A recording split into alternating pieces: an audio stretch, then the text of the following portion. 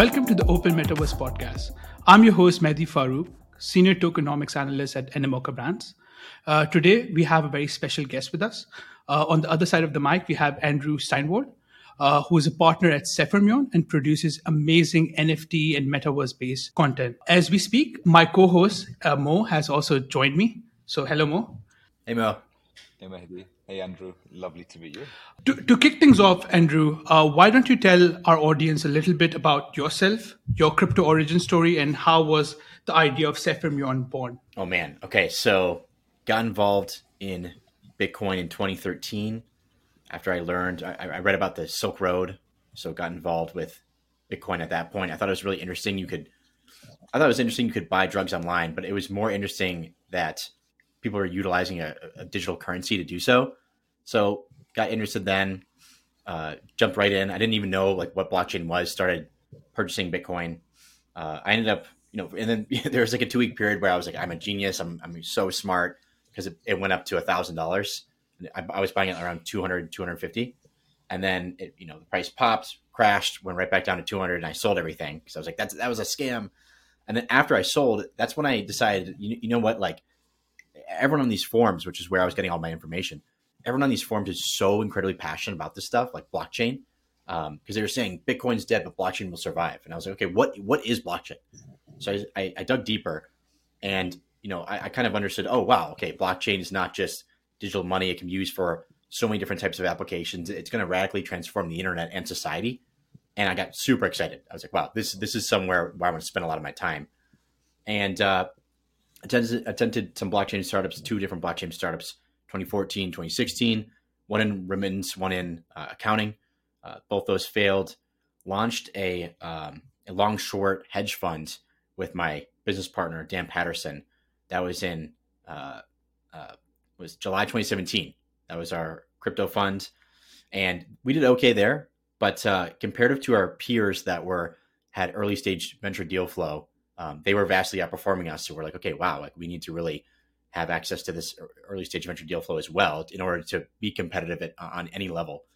And so, but we're also looking at, okay, crypto is such a broad category. Back in 2013, it was just Bitcoin. And then kind of moving forward, it became Bitcoin, Ethereum, and all these other different types of tokens, Zcash, Monero, et cetera. And the crypto world was expanding at such a rapid pace. We're like, okay, well, we need to find a subsector and become the go-to experts in that subsector. We looked at DeFi, realized it's not really our skill set. It's more of a quantitative technical skill set, and then dove deeper into NFTs, really due to my wife. So she started making crypto-themed paintings in 2017, and then I posted it on Reddit. She went mega viral, and so she became really involved in the crypto art scene. Back then, it was called crypto art, which is actually physical artwork related to crypto. There's nothing to do with NFTs, but she also found NFTs really early. Like when CryptoKitties came out back in, we used it in, I think it was November, December of 2017. She was obsessed with it. She was like so into it. And I was like, I don't really get it. I don't really see the bigger picture, just like cats in the blockchain, like cool. Because I wasn't thinking which is funny, I like deep in the space, and she knew way more about it than myself. It wasn't until 2019, after she's been like telling me for a year, like, you got to check it out. It's not just art. It's going to be so much more, that I went to NFT NYC. This was, I want to say, I actually forget the day, February of 2019. Yeah, February 2019. And I met, I was talking to everyone there trying to figure out what's this buzz about NFTs. Like, I get the concept, but like, why are these things important? I met one individual named Jin, who kind of transformed the trajectory of my life, essentially. This guy is deep in the metaverse. He's deep into VR, AR, like knows everything, right? He's kind of like my, my like religious figure, or like who knows about like my metaverse god or whatever. And he taught me all about, what the metaverse is, what's going to happen, like where we headed in terms of society and culture and everything. And the missing piece of the puzzle was really, you can't have a virtual environment that people are living, working, and playing in, which is like the metaverse, if you don't own any of your stuff. And NFTs represented the ownership layer for all the regular goods.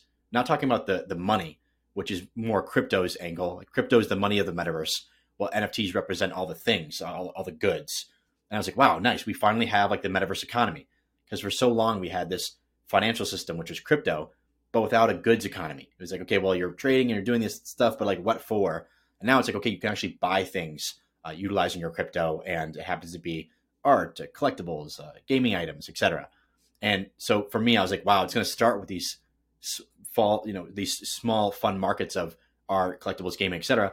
But it'll expand into everything. All forms of value will be represented on chain as NFTs. And when that clicked to me, I was like, oh my gosh, this is what we were looking for. This is the niche that we need to target. And dove really deep, of course, from that point on. Launched Sephirmia in September 2019 as a firm focused on the metaverse, but with a heavy emphasis on the ownership layer, which is kind of blockchain NFTs. So yeah, that's kind of my journey. And now we operate a few funds, have a stellar team, and we are we're kind of trucking along here. Yeah, you're deep in the weeds of NFTs. I can attest to that. So in 2022, what were some of the NFT themes that also took you by surprise or your fund by surprise, and how are you also seeing the next year, the year ahead, in terms of different emerging NFT themes? Yeah, I would say the lack of narrative changes in 2022 was the surprise, because from 2019 onwards, I'd say up until 2022, the NFT market was driven by narrative, and the narratives would switch often. So every quarter or something, there'd be a new narrative. Like you go through a virtual land narrative, and everyone would be talking about the metaverse. Now virtual land is kind of this new asset class that's going to be huge. So that would increase a lot in value or have much more. There'd be a lot more market activity there. Then it would transfer over to art. Digital art is the future, and it's going to be bigger than regular art, whatever. And that was the narrative. So there'd be a lot of activity there. And there's these constant kind of cycles that were ebbing and flowing. And then 2022. And then also the PFP narrative, like, profile picture projects, that's something that I didn't really, I did not think that was going to be a thing. I remember when hash masks came out, I was like, wow, this is kind of like a clone of punks. And my wife, she was in the process of working on her own project that was similar. And it was like kind of CryptoPunk like. When hash masks came out, she was like, oh man, like someone already did it, which is, it's funny to think about because there's like a million now. And really what these things are, like media entertainment kind of brands, I guess. That was something I did not have on my bingo card for things getting popular. But yeah, so for multiple reasons they are. And, that was a big narrative. I'd say the dominant narrative in 2021. And then going into 2022, it kind of kept that narrative strong, that kind of brand, media entertainment, IP, et cetera. And I expected there to be more shifting narratives. So there's going to be an art narrative, a virtual land narrative, because I've seen multiple of these cycles in the past in terms of like, what is the hot market? So I'd say the lack of shifting narratives was the surprise for us in 2022, or surprise for myself in 2022. And more of an emphasis on trading versus kind of buy and hold, sitting on things long term. There's just a lot more traders in 2022 because obviously the market's depressed. And so people are trying to eke out, 0.1 ETH gains versus before it was like, you wouldn't sell unless it was up, 20x or something like that. So do you think the royalty fees on the NFT marketplaces across different verticals, was that something that took you guys by surprise, or were you anticipating that this could potentially converge to zero, or there will be some marketplaces that will remove or make paying royalty optional? Like, was that part of your thesis, or was that something that also surprised you? We thought that they would eventually trend to zero, just like most fees in general tend to get cheaper over time. But we didn't anticipate OpenSea's move, which, on one hand is incredibly intelligent from a business standpoint. From the, the crypto ethos, it's a little bit different. But I think especially the NFT space specifically, we've gone past the crypto ethos to decentralization ethos kind of mentality, where it was a small community. I remember back in the day, if someone did an OTC trade with like a piece of art or something like that and didn't pay the artist royalties, like manually, go find the artist wallet and like send them the royalties and message them, hey, I just bought this piece, I send you royalties. Like people would get mad at that person, and the social pressure from that trade would cause that person to go make that royalty transfer. Now that's not going to happen. Like it doesn't scale. As you just get larger and more mainstream, that kind of type of behavior doesn't scale. And so, yeah, it was our opinion it was going to kind of trend towards zero.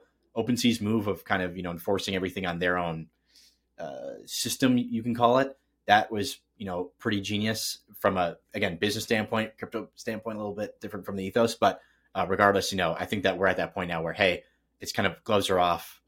We're gonna act like it's a regular market, not this kind of Web3 fairy tale that it was before. So year ahead, what do you think in terms of different trends you're forecasting for NFTs or NFT marketplaces? Ooh, that's a really good question. Okay, so I don't, the answer is I don't know. There's so many things that catch me by surprise in this market, as you guys probably know as well. I mean, one of them just being like FTX. I know you guys probably talked about this a lot, but I mean, it was not. I had no idea that FTX was like a nefarious actor in our space. Like I thought that they were great.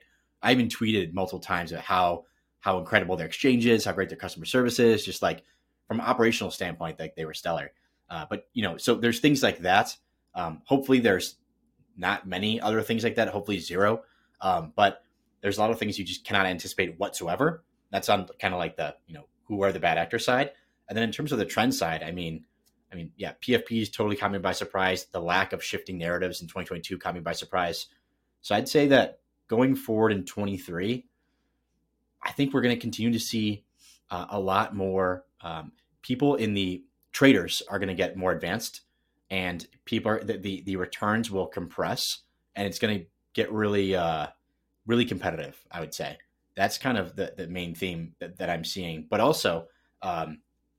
We're seeing a lot of like continued, I don't want to say renewed interest because there's always interest, but renewed market activity where people are launching projects, mainly PFPs, I would say.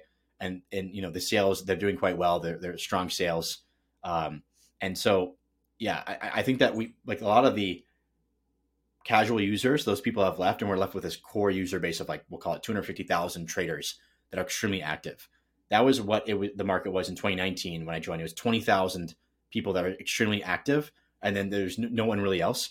I think we peaked out, we'll call it like in terms of active traders, probably at 1 million.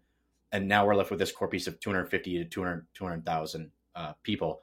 And I think that core group, they're hooked. Like once you get involved in the NFT space, whether it be from a trading point of view, purely targeting ROI, whether it be from a community standpoint, a social standpoint, a status standpoint, there's all these different reasons to stay involved in this market, and it's extremely sticky.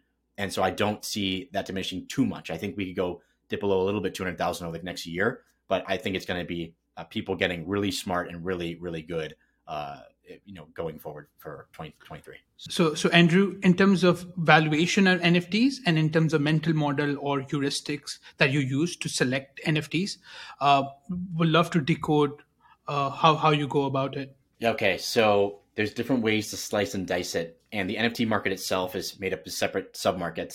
So you have virtual lands, you have art, you have gaming items, you have collectibles. So it depends on, what market you're looking at. But art is really about artist reputation and brand.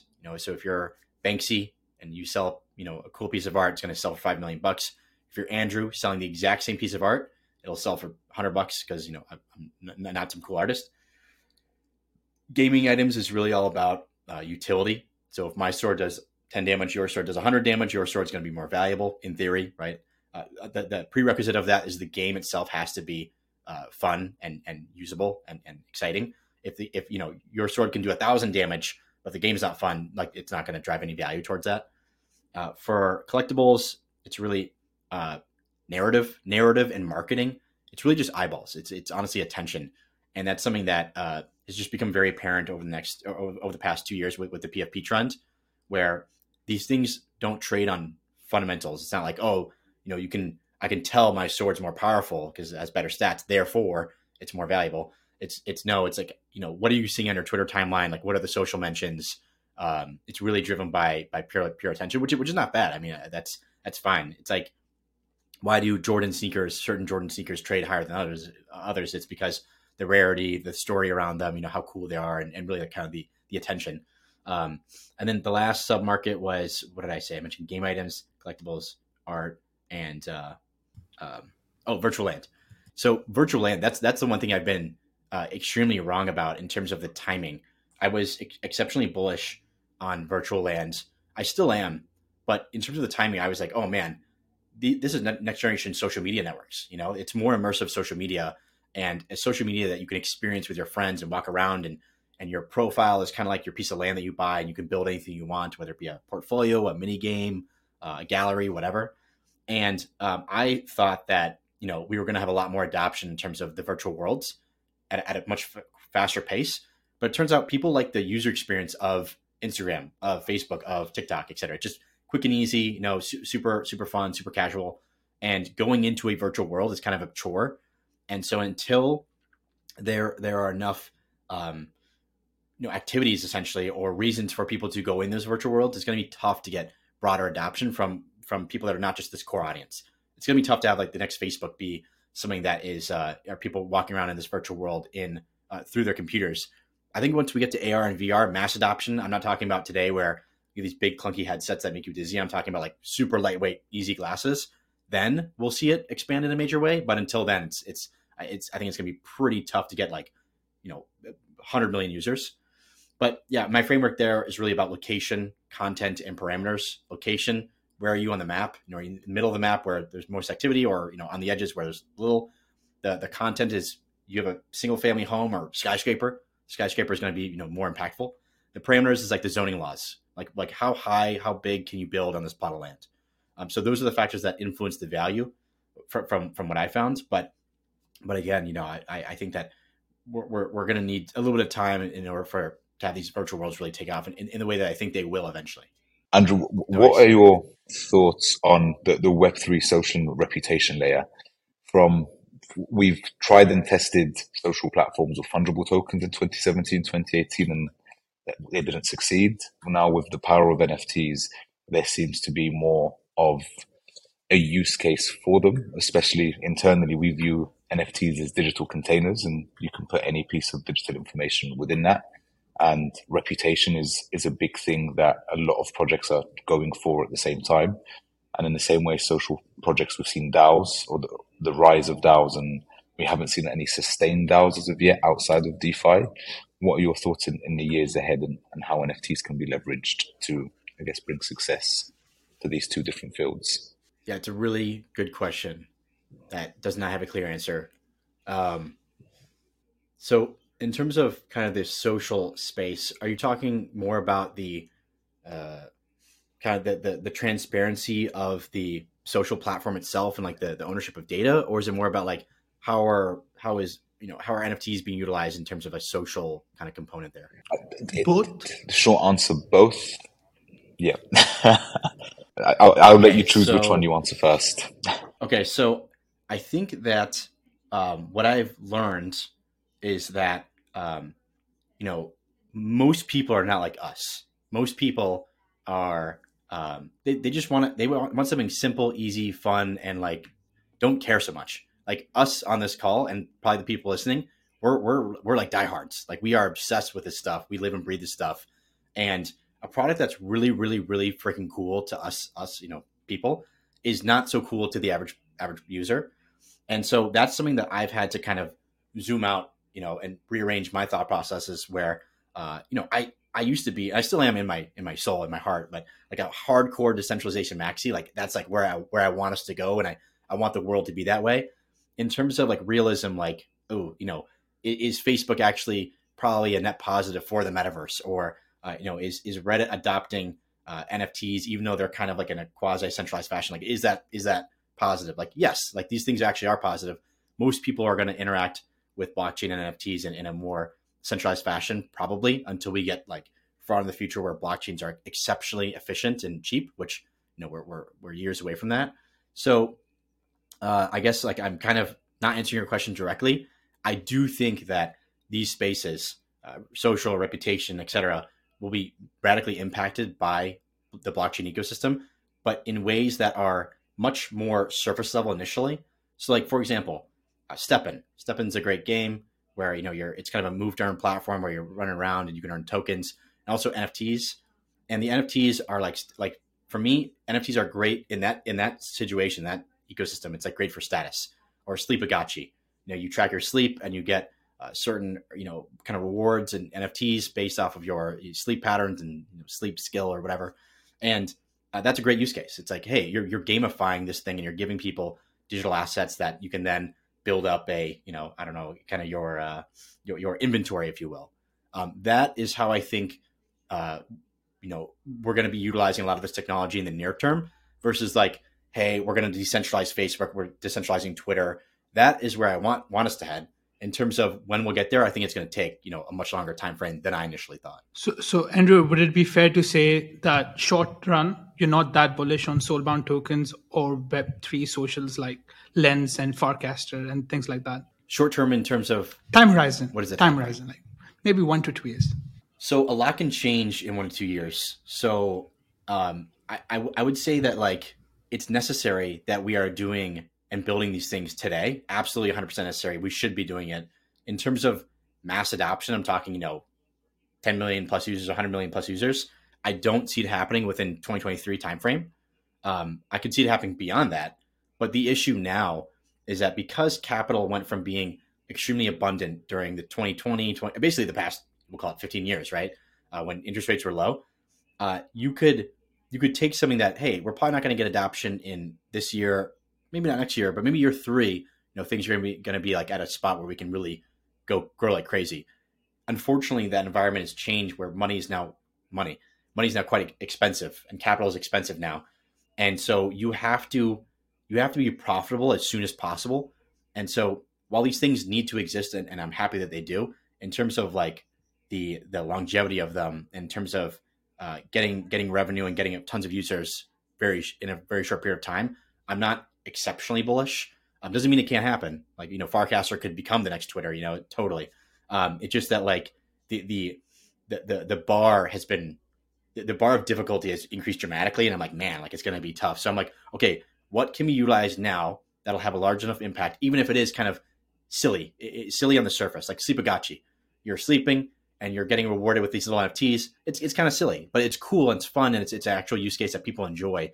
But in terms of like the game changer that is Farcaster, decentralized social media, it's not there, right? Andrew, you're the third person who has said about Sleepagachi. Third person on the podcast, yeah. Really? So Stephen Bikin, Mike Judas, and yourself. Like I was gonna say it's got to be, if you said Steven, Mike's got to be the next name. So yeah, that's funny. The Holy Trinity. So I guess a follow-on, because I think a constant narrative that we've been seeing is we focus far too long on the back end, and the back end sort of amassed enough users, which is us within crypto, whereas the focus now has to be on the front end. What is the user experience? What is the IP being leveraged? Or we can abstract as much of the back end away. And Reddit is an excellent example of that. And you alluded to its quasi-decentralized nature. But is that, do you feel, something that's necessary to start onboarding the next 100 million users into Web3 and then into crypto, with a distinction between Web3 and crypto, where crypto is crypto is non-custodial and Web3 is custodial? Yeah, it's tough because if I really think about it, I'm like, man, most users don't care about owning their stuff, which is sad, because they really should. They only care if something bad happens to them or someone that they know, like, oh man, my friend was banned from Twitter for life, or like, I don't know, you're banned from Uber for life. Like that would be really bad. It happens on an infrequent enough basis where not enough people care. But my concern is, in this day and age where like we're so connected, if you get banned from rideshare apps, like that sucks. Like that is really impactful on your life and not fun. If you get banned from social media, like that's not good, but overall, like you'll be fine. Ride sharing is like much more impactful, but that's like today. The stakes are like medium high, I would say. In the near future, when we're spending the majority of our waking hours, I'm talking like 12 hours online inside of the metaverse, inside of virtual environments or quasi digital physical, environments, that's when the stakes get really high. If you get banned from a certain application, platform, whatever, that's like your life. It's almost like, hey, we are now canceling your ability to earn money, right? Like you are no longer allowed to have a job like online. Like let's just say that would be crazy bad. And so that's why I want people to be so into blockchain decentralization and ownership. But in terms of mass adoption, I don't see the request from the users right now, which is concerning, but I think it will happen. And then in terms of the front ends, we switch from, hey, let's make really cool products for crypto natives, because that's who the population is, to with NFTs. Hey, NFTs are now crypto for consumer. It's like broad. Hey, let's go big here. And that was a really cool change that I saw kind of in the 2021 era, I'd say 2021 era. And it's really opening up like the types of people that are interested in crypto, Web3, and decentralization, which is great. And in terms of that front end, I want people utilizing products that are solving problems and not even know that it's Web3. And people have been saying that for years, but that is the ideal.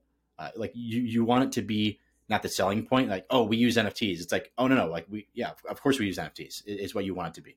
So and I think we've seen like great headway there, but it's going to take more time than I thought. So Andrew, in terms of products and in terms of projects, maybe perhaps out there in the public market or private market that you're excited about, or your fund is excited about. Okay. Yes. As we spoke before, I have to be careful about what I say here because I don't know what's public, what's private. I have a list here that I can talk about. So Atmos is really exciting. I think Web3 NFTs are. Atmos is a game where you have a spacesuit, or you're acquiring ore and other minerals to build a spacesuit, and then with that spacesuit you go race your spacesuit, and it's kind of like the Metaverse F1, if you will. It's super competitive, like really really amazing graphics, really high end, and really intricate in terms of like you need to rejigger this piece in order to increase your speed by X amount, whatever. That to me is really exciting. It's like Metaverse native esports. I think that's gonna be really exciting. And I remember I tweeted like, man, I'm so excited for Metaverse native esports. And a lot of people got mad at me. They're like, esports has been a thing forever. I'm like, yeah, but like the stakes are going to be exceptionally high with blockchain based assets, right? Whether it be like, you're competing for actual money, or it takes actually significant amounts of money to build out your team. That's gonna be really exciting. And then also if you ever play for like pink slips, if like, hey, if you lose this race, you lose your asset, like that'd be really cool. So I think it's just like the stakes are going to get higher with that ownership layer. So that's something I'm really excited about with Atmos. Let's see. Another one that I can talk about. This is more just based on infrastructure, NFT Bank. NFT Bank. So we're a fund. We buy and trade, assets all the time. There is no software. There's no infrastructure for tracking your NFT trades. There's a million different portfolio trackers for crypto. For some reason, there's like 5 maybe that work okay for NFTs. NFT Bank is by far the best, and we're actually users of those for our fund, because we have to talk to third parties like auditors and tax people, and people that are their standards are like, you can't be like, our portfolio is like roughly this amount. It's like no, we need to know by the penny like how much this is worth and how much you guys have earned and whatnot. So NFT Bank is, in terms of like portfolio tracking infrastructure, great. It does that and more, but that's really what we're using it for mainly.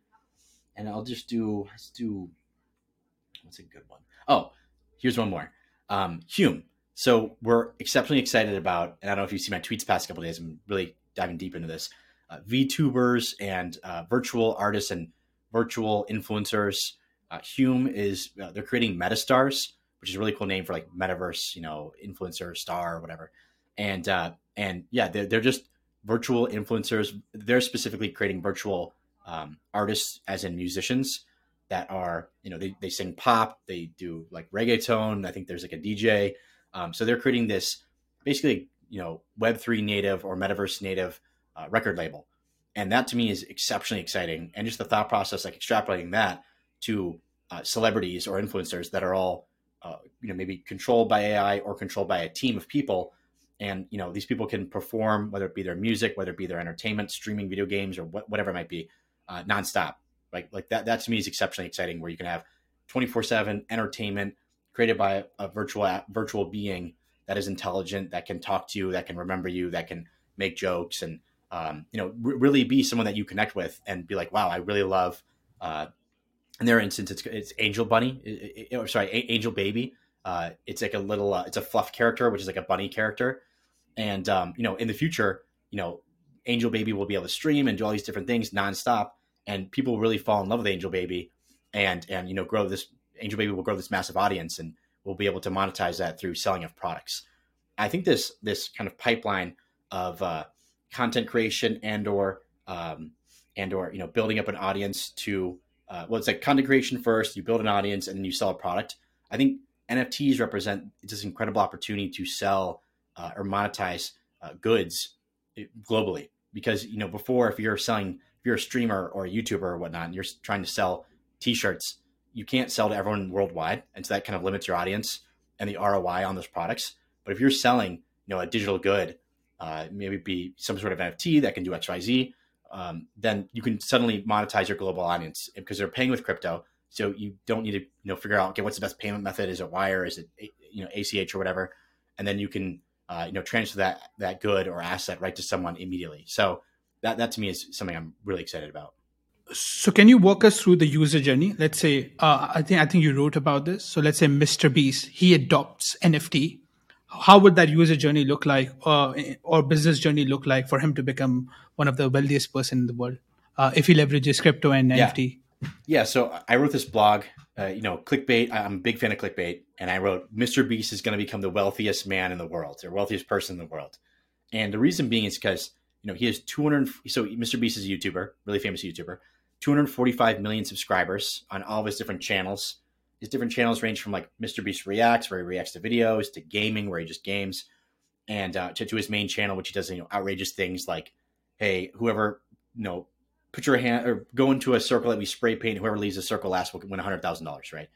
And he's transcribed his channels into all the top languages except for Mandarin, and I think it was Bengali, I believe, or something like that. I forget. But anyways, he's transcribed his channel into multiple different languages. Has a total of 245 million subscribers across all of his channels. The Earth's population is just under 8 billion, right? So it's a significant portion of people. It's something like 1% of all of the human population watches his videos from his main channel, just from his one channel. It's like 1% of all people watch that. And so, and he's 20, I think he's 24. And so, extrapolate that out 10 years out, he's going to have maybe 2 billion subscribers, let's just say. So it's a very significant portion of the Earth's population. He'll be able to, right now he's selling T-shirts and he's selling merch and whatnot. He launched a burger brand in America, North America, I think Canada. They also opened up a few locations where it's Ghost Kitchen. So it's not actually him doing it. And he also did chocolate. So he's doing these items that are physical goods, high barriers to entry in terms of, setting up these, actually it's low barriers to entry in terms of setting up ghost kitchens. Chocolate bars, actually probably also low barriers to entry. But in terms of the margins on the goods, these are not like burgers are like extremely low margin out of all goods to sell. Chocolate bars, probably higher margin. In terms of, the highest margin goods, like physical goods, it's like vitamins and like cosmetics. So, but I just don't see it doesn't fit his brand. So I think what he's going to do, or what he should do, is he should come up with some sort of idea on as to launch certain NFT projects, whether it be a PFP, whether it be a loyalty program, whether it be a game, and the NFTs are used as the game items. He should use that because he has an audience that's worldwide, and if he sells, just let's call it $1 per NFT, and he sells that to his billion plus 2 billion size audience, does that every year, he can generate a couple $1 billion a year just in revenue, and does that over the course of the next 20 years, he's going to become exceptionally wealthy. And I think that's the only way going forward that he's going to be able to monetize his global audiences through NFTs. And just, I think broadly, I think that's true for everyone. If you have a global audience, even if you don't, the best way to monetize them in the highest margin goods ever created are NFTs. So it's just like a great monetization method. I see it as like blockchain is like the infrastructure, crypto is the money, NFTs are the monetization method and asset type, because as you go build on top of NFTs, they can be basically anything you want. So that there's that whole design space there.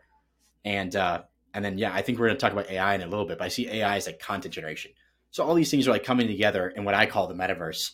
But yeah, I mean, it's a super exciting time to be, where we are, because all these things are coming together. I feel like in our space specifically. So Andrew, how do you see the convergence of crypto, NFTs, and AI happening? How does that look like? What form it will take? Yeah, it's similar to what I just said. It's not as sexy as it sounds. It's just like AI has reduced the cost of content generation by like, I don't know, 100x or something like that, right? AI can create easily, instantaneously create text, can create, audio, can change your voice. You can do text to speech, create a new voice, images, you can instantly generate images. You can animations, instantly, animate stuff. You can do video now, create videos instantly. Like that's all happened very, very rapidly. And suddenly, if you wanted to launch some sort of media company, the cost of doing so have just decreased by like, I don't know, 100x, right? So that's a huge opportunity. Content creation just became exceptionally cheap. Okay, well, if that became really cheap, what's going to happen? How do you actually monetize that? And there was an issue with monetizing content in general. Like if you were, I don't know, let's say like Harry Potter, it's difficult to just suddenly like, sure, you could start selling T-shirts and besides the books, making money there, but you could sell T-shirts and other goods. But it's really hard again to monetize your global audience. The best way would be to monetize through NFTs, and so that's how I see it. I see it as like AI is the content generation layer, NFTs are the monetization layer, blockchain is the infrastructure, and then to actually pay for that good, it's probably going to be done in USDC, Tether, Ethereum, maybe, yeah, I mean that's how I see it. So it's like when you talk about it like that, you're like, oh, okay, like it just kind of it's boring a little bit, but it just kind of makes sense. But that to me is like that. I guess that's one thing I'm really excited about, which I didn't mention for 2023 is I'm personally very excited about what's going to happen with content and NFTs and blockchain and AI and whatnot. How that evolves, I'm I have some ideas, but I don't want to like say everything. But I'm pretty excited about it because there's a couple companies that we've funded that I can't talk about yet that are doing stuff in that space. And yeah, I feel like it's like kind of the golden age or golden era for content creators broadly because they have just got like suddenly their paths to monetization are just open wide up and like, wow, we can do a lot here. So very excited about that. I mean, Mr. Beast, if you're listening, I think between the three of us, we can make you the wealthiest man on earth, and also give back to the community as well. I guess we'll move on to the rapid fire. We'll move on to the rapid fire round. What's your most favorite X to earn app, if any? I think Steppen is awesome because there's a health component. I mean, with a lot of these, there's a health component to it. I think that getting tokenization right is exceptionally difficult. And Meta, you probably know this like more than myself, but building a great product, that's hard. Building a great product that utilizes blockchain in a manner that makes sense is hard. Building a great product that utilizes blockchain in a manner that makes sense and adding a token is like, it's just like, man, that's like super hard. So having that phased approach is, I think, really important. But yeah, in terms of my favorite, I think that I have a Peloton. I'm like, man, if I could earn, some token here, and it doesn't have to be a actual like ERC type token. It could be an NFT, just like a badging or a kind of like things that I can build or like status symbols. That to me would be super cool. And it'd make me more competitive because if I go to, Mo, if I went to your profile, I see like you got this sick, closet of all these different NFTs. I'm like, man, I need to step up my game. So I would say, X to earn in like the health or wellness and or like, fitness space to me is really, really exciting. What was the last thing you Googled? It was for some reason on this computer that I'm using now, my Google Docs is set to English versus American English. And so I'll type in like favorite and it'll spell it like the English style. And it says like it's incorrect. I'm like, and so I'm like, why is everything British or, sound like I'm from the UK? So that was the last thing I Googled. I was just trying to figure that out. It's super interesting because I have the same thing, but in reverse. Like I spelled decentralized with an S and it just spell checks it to a Z. And it's like, it's not spelled with a Z. It's spelled with, with an S. But yeah, tomato. Favorite meme. Man, I've been on a loop for meme formats. I feel like short form video has kind of taken over memes because I used to spend a lot of time on Imgur or Imager. I don't know how you say it, but and I don't spend any time on there now. And really, it's like TikTok, Reels, and Shorts. Like the short form video content to me, I just can't get enough. So, man, I don't have a favorite meme. I hate to say it. I'm just like a TikTok kind of guy now. I hear that. Tell me something that you think is true that almost nobody agrees with you on. Yeah, this is the famous question. I think Peter Thiel's question. Really hard, especially if you haven't thought about it before or not recently, which I haven't. Yeah, maybe this is obvious. Maybe it's not. I think that most people, most likely within our lifetimes, are going to spend all their waking hours inside virtual environments. It's going to be impossible to compete with base reality if you can have any experience you want inside virtual reality, there's just no way. Like you just can't. If I work at if I work at a car wash, I'm going to go home as soon as possible just so I can jack into my headset or whatever glasses, whatever the device is. And I'm talking about not just the visual component, but the senses, because the metaverse to me is more about the experiential internet. So experiencing the internet with your taste, touch, smell, etc. And brain machine interfaces are already very good. They can already activate all your senses. And, paralyzed people can walk, blind people can see. It's like see outlines, not like actually see everything. But so that's today, and we can already control computers with our brains today.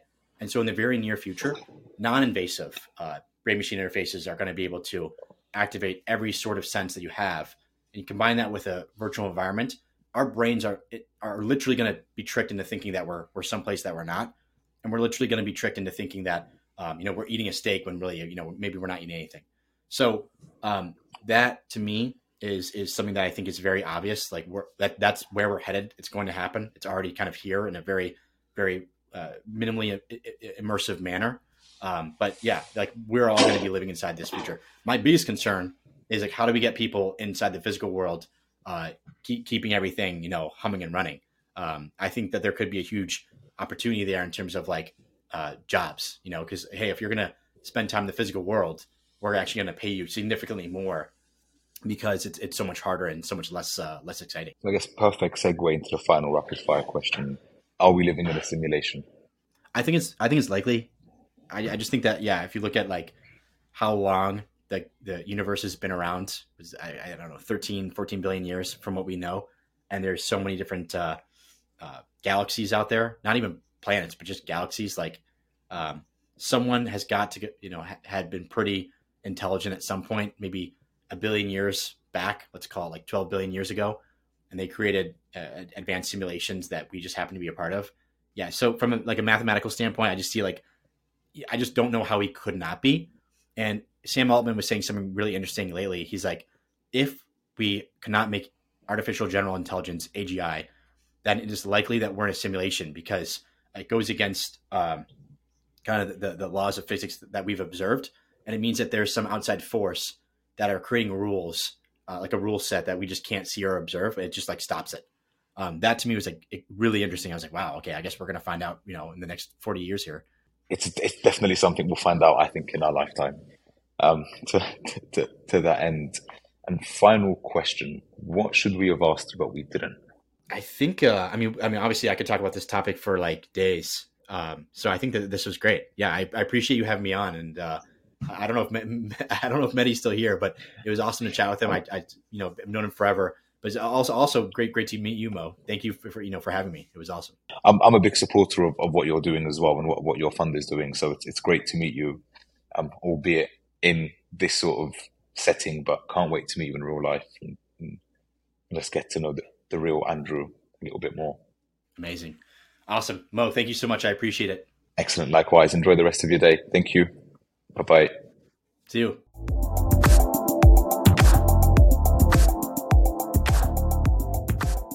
This podcast is for information purposes only and should not be considered as financial advice. Any opinions provided in this podcast reflect the views of the speakers only.